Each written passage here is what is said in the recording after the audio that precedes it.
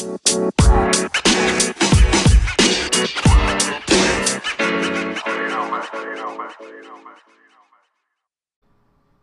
morning, afternoon, or evening, wherever you are in the world. Welcome to DBN News, the daily news that even plants crave, and Anchor's #1 gaming news podcast. I'm your host, George, and here's your news for Thursday, September 12th, 2019. News is courtesy to IGN and Kotaku.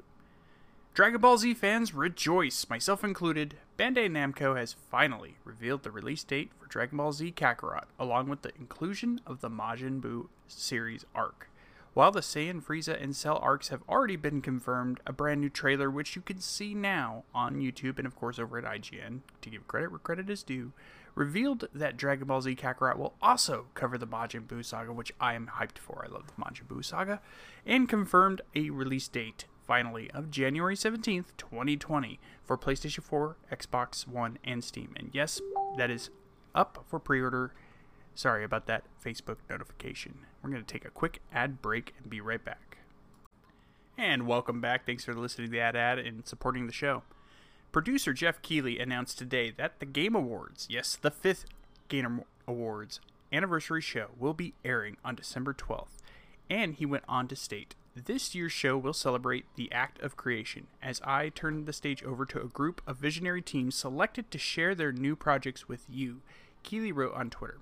More information on this year's show, nominees, game premieres, performances, and other details will be revealed in the coming weeks.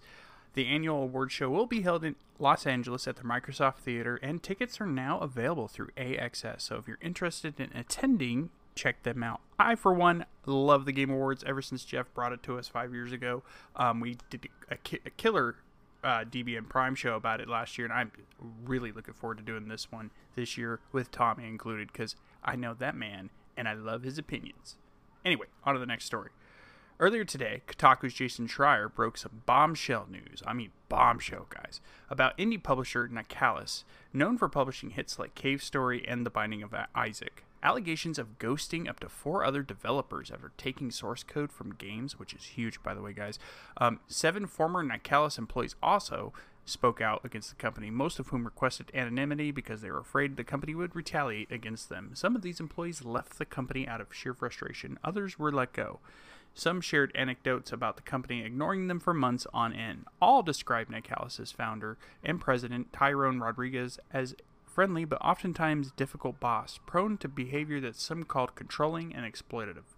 Multiple former Nicalis employees said Rodriguez did not reassure them.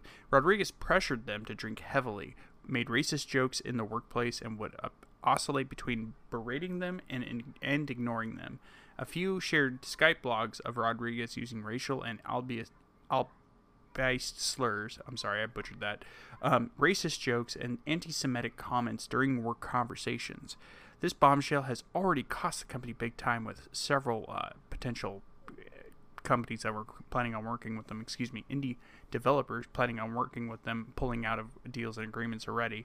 And screenshots of the conversations can be found over at Kotaku.com. And guys, it's pretty ugly if you guys check this stuff out. Even I was pretty appalled. We were talking about it in the Discord, and holy shit. It's a hard one, but man, personally, this place sounds pretty fucked up.